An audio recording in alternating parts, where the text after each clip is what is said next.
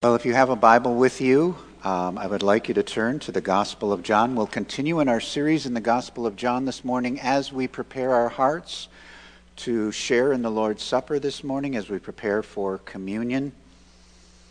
If you're watching online this morning and you don't have a Bible with you, I just want you to know that that's okay. I realize we have all kinds of different people watching, and you may not be familiar with the Bible, and I just want you to know that's okay. I will explain things as we go along, so it shouldn't be a problem. Well, last week we came toward the end of John chapter 7. This week we are going to look at John chapter 7, verse 53 through John chapter 8, verse 11. John chapter 7, verse 53 through John chapter 8, verse 11. It actually forms one unit. Last week we came to the end of Jesus' sermon at the end of the Feast of Booths or the Feast of Tabernacles. That sermon comprises a good part of John chapter 7. And when we came to the end of that sermon, on the last and final day of the Feast of Booths or the Feast of Tabernacles, it says, on the last day of the feast, the great day, Jesus stood up and cried out. And he gives what is known as the Great Invitation. He says, if anyone thirsts, let him come to me and drink. Whoever believes in me, as the Scripture has said, out of his heart will flow rivers of living water. What a great invitation. And we saw last week that there were 4 different responses from the people gathered at the temple. Some believed, some rejected, some were confused, and some were deeply convicted. Well, that brings us to the very last verse of chapter 7, where it says, they went each to his own house. So this is after the sermon is through. And then it says in verse 1 of chapter 8, but Jesus went to the Mount of Olives. Early in the morning he came again to the temple. All the people came to him, and he sat down and taught them. The scribes and the Pharisees brought a woman who had been caught in adultery, and placing her in the midst, they said to him, Teacher, this woman has been caught in the act of adultery. Now in the law, Moses commanded us to stone such women. So what do you say? This they said to test him, that they might have some charge to bring against him. Jesus bent down and wrote with his finger on the ground. And as they continued to ask him, he stood up and said to them, let him who is without sin among you be the first to throw a stone at her. And once more he bent down and wrote on the ground. But when they heard it, they went away, one by one, beginning with the older ones. And Jesus was left alone with the woman standing before him. Jesus stood up and said to her, Woman, where are they? Has no one condemned you? She said, No one, Lord.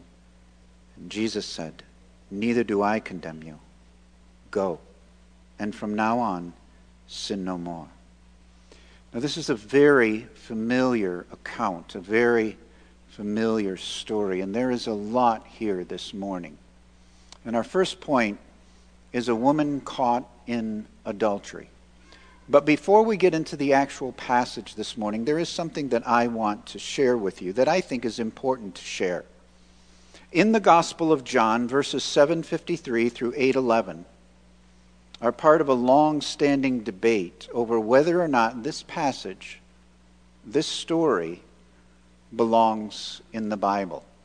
For hundreds of years there has been this debate over whether or not the story of the woman caught in adultery belongs in the Bible, in the Gospel of John, or whether it shouldn't be there at all. And the reason for the debate is that some of the oldest manuscripts that we have available to us do not include this story. Now, without going into a lot of detail this morning, when it comes to the study of manuscripts, older is better. Because the older the parchment, the older the manuscript, the closer it is to what would have been the originals. And so they are considered to be even more reliable. And some of the oldest manuscripts do not contain this particular story. Some believe that somewhere along the line, a copyist of the Scriptures, knowing of this story, inserted it in here in the Gospel of John. So there has been this debate. Now, something that is very important for you to understand. This is not a liberal versus conservative debate. Don't think that way. This is a conservative versus conservative debate. Some of the most godly biblical scholars, men that I respect greatly, don't think this story should be in the Bible. There are other godly men, biblical scholars, who believe this should be in the Bible. And so there has always been this difference of thought. Most English versions of the Bible contain some kind of footnote or bracketing of this particular passage. In the ESV, I think it says the oldest, or some manuscripts do not contain 753 through 811. In the New International Version, the NIV, it says the earliest manuscripts and many other ancient witnesses do not have John 7:53 through 8:11. So the question is, what does a pastor or any teacher do with this passage? I was reading in the Baker New Testament Commentary series, and the Gospel of John was written by William Hendrickson, a great Bible scholar. He's now home with the Lord, but was a prolific writer at one time. And he writes this. He says, although it cannot be proven that this story was part of the fourth gospel, neither is it possible to establish the opposite with any degree of finality. Now this isn't on the screen, so it's just a little longer than we could have put on the screen, so you can just listen as I read this. He says, we believe, moreover, that what is here recorded really took place and contains nothing in conflict with the apostolic spirit. Hence, instead of removing this section from the Bible, it should be retained and used for our benefit. Ministers should not be afraid to base sermons upon it. However, on the other hand, all the facts concerning the textual evidence should be made known. And that would be my personal position on this. This is a long-standing debate that probably will never be fully resolved. Good and godly men on both sides. So if you're teaching, leading a small group, teaching a class on the Gospel of John, I think you should include this story. I think you should teach on it. But I think you should be intellectually honest. I think you should be a person of integrity. And I think those students who are with you, or those group members who are with you, should know about this debate. I think it's important for them to do so because there is such a difference of opinion. Well, that brings us to the account itself. Jesus returns to the temple and begins teaching again. When the Pharisees bring him a woman who had been caught in adultery. It's interesting. Verse 53 says they each went to his own house. But Jesus went to the Mount of Olives. So this is after the sermon at the Feast of Booths is over. He goes to the Mount of Olives, but then he comes back. Early in the morning, verse 2, he came again to the temple. All the people came to him, and he sat down and taught them. The scribes and the Pharisees brought a woman who had been caught in adultery, and placing her in the midst, they said to him, Teacher, this woman has been caught in the act of adultery.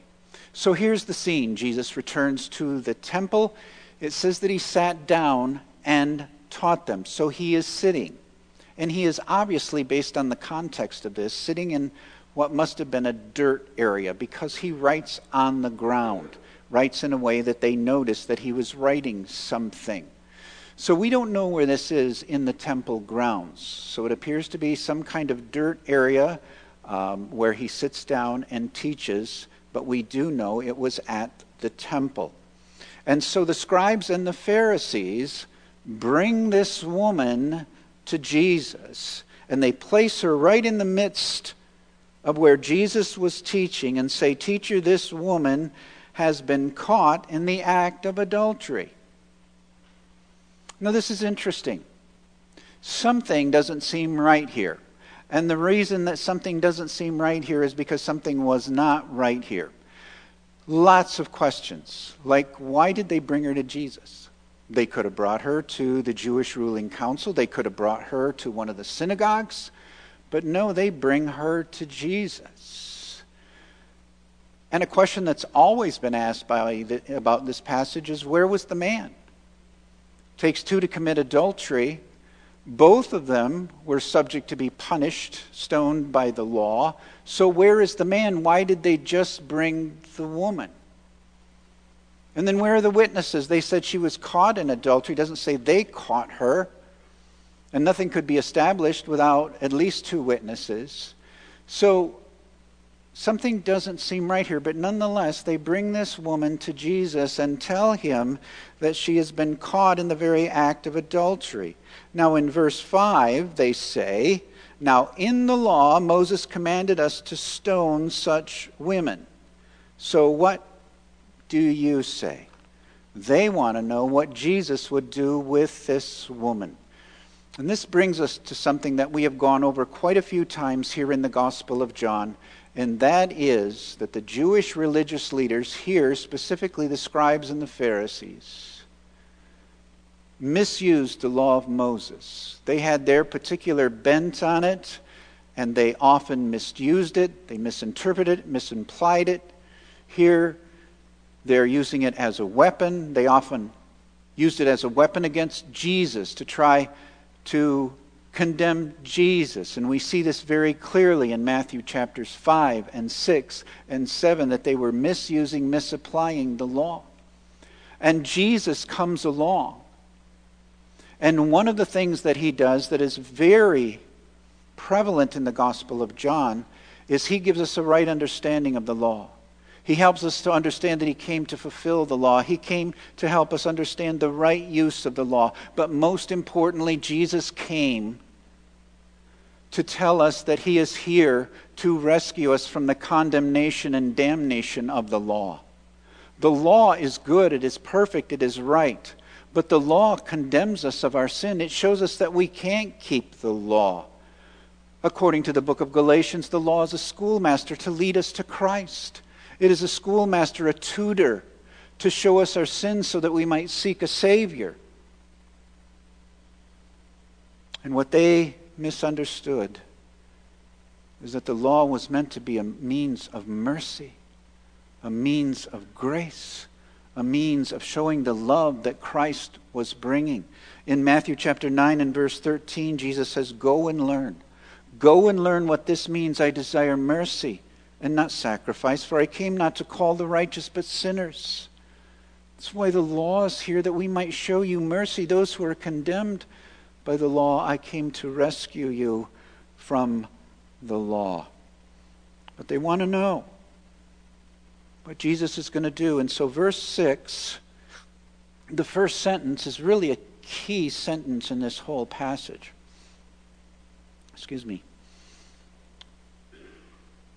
In verse 6, it says, "This they said to test him, that they might have some charge to bring against him."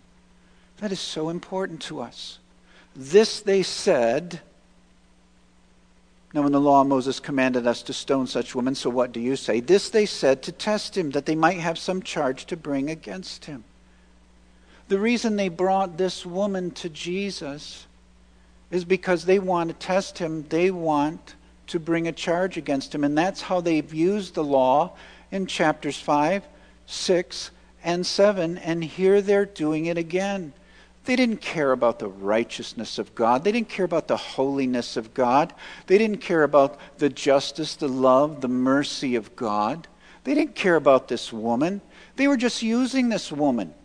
They were just using her situation to test Jesus. Is Jesus going to say, "Don't stone her"? And then they can report that to the Jewish ruling council. They can discredit Jesus before the people. What is Jesus going to do? And so we see so clearly their false motives, their hypocrisy in bringing this woman to Jesus. And then the second sentence of verse 6 says this: "Jesus bent down and wrote with his finger on the ground."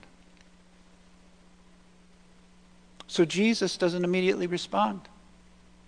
They're hurling these accusations against this woman, asking Jesus what he's going to do, and he just bends down and writes on the ground. And so there is this long-standing, hundreds of years old speculation. What did Jesus write? What was he writing in the sand? And here's the answer. We don't know. We don't know. That's the right answer. Lots of speculation. Some think that Jesus was writing down the sins of the people who were accusing her.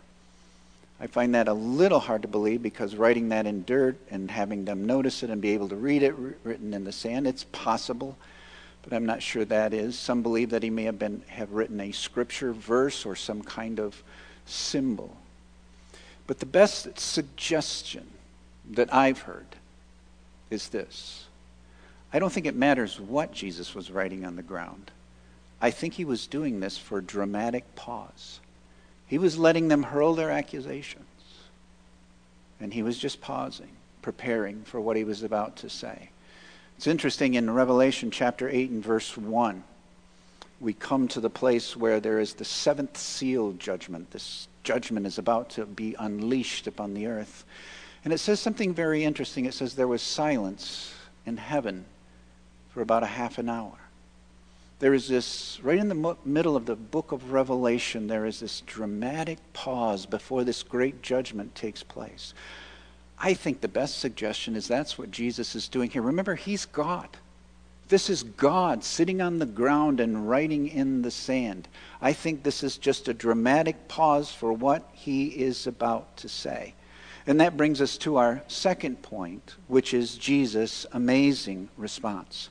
Jesus sees right through the hypocrisy and false motives of the Pharisees and makes a statement that pierces their souls. In verses 7 and 8, notice, and as they continued to ask him, he stood up and said to them, "Let him who is without sin among you be the first to throw a stone at her." And once more, he bent down and wrote on the ground. I love it. Writing on the ground, makes this super profound, piercing statement, and then bends down again and writes in the ground. Let him who is without sin among you be the first to throw a stone at her. If you are perfectly keeping all the provisions of the law, if you have no sin in your life, throw the first stone. Go ahead. You be the first one to throw the stone. It's actually a very important lesson for us. It really is. You know, in Matthew chapter 7, in the Sermon on the Mount, Jesus said, before you seek to take the speck out of your brother's eye, first take the plank out of your own eye. Doesn't mean you can't deal with someone else's sin or talk to them about their sin, but before you do, you better make sure that you've allowed God to examine your own heart. You better make sure that you went through a very important time of self-examination in your own life.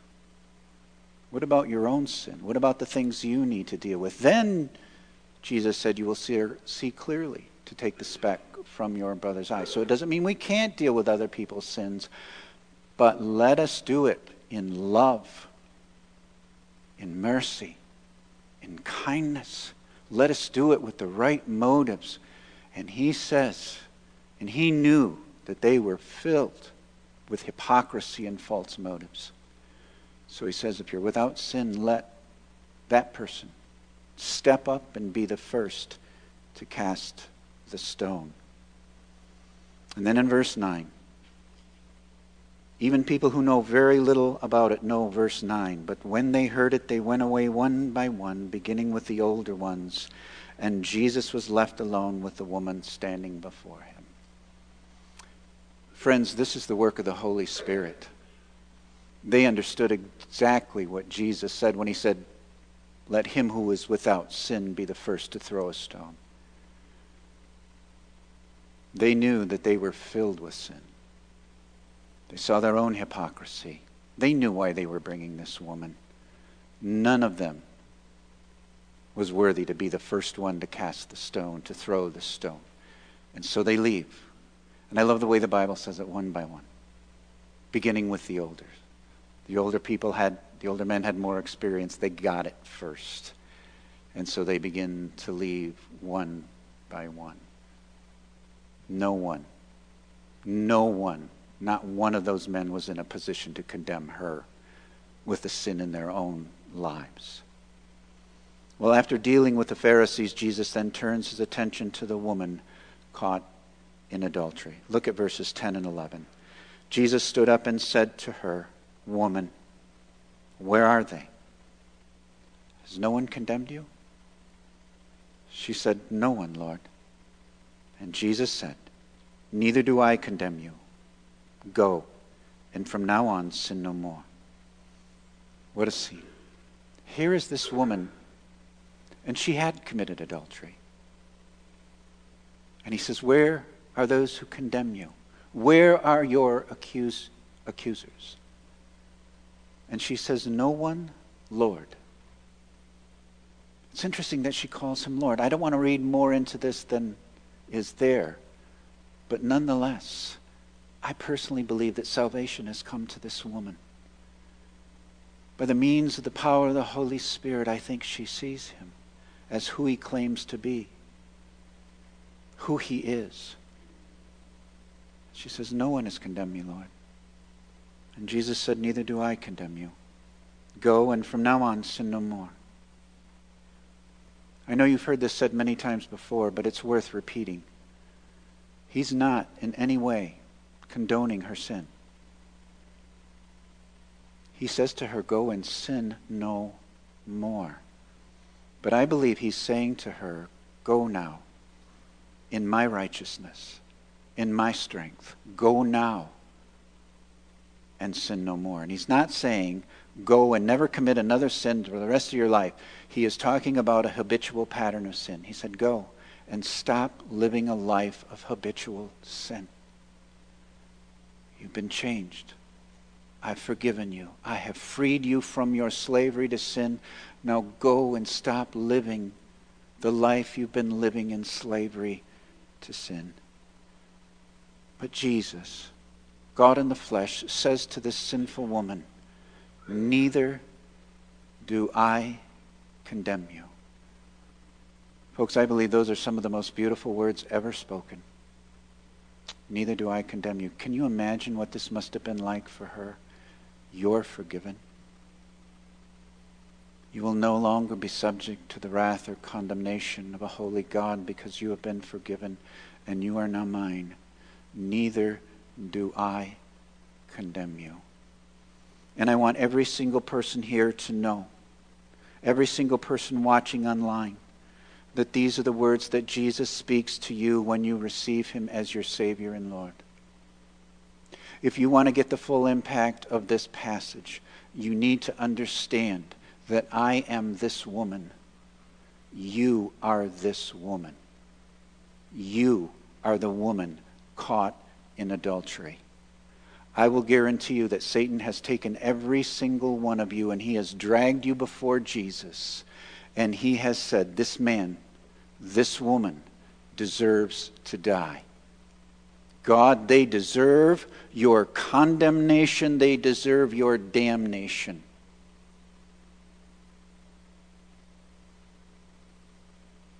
And when you receive Jesus as your Lord and Savior, Jesus says, "My child, you are forgiven. Neither do I condemn you. And now go. In my righteousness and in my strength, go and sin no more." When we close this morning after communion, we're going to sing a song that we sing quite often, a song I personally love. It's a song written by Matt Papa called "His Mercy is More." My sins, they are many. His mercy is more. And though obviously this song didn't exist when this woman was alive, if it had, I think it would have been one of her favorite songs.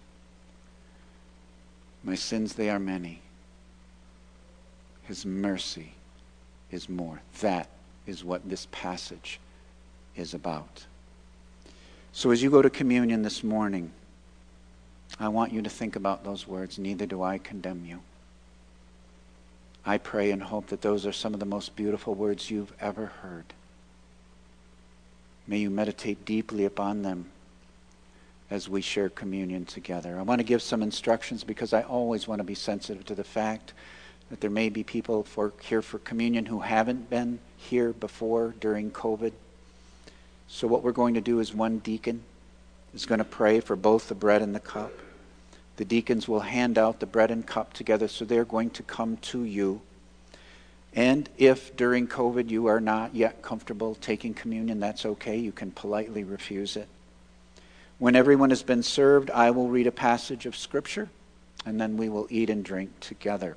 If you are watching by live stream this morning, while the deacons are serving communion, we will encourage you to use this as an important time of meditation and reflection. So we will share the Lord's Supper at this time.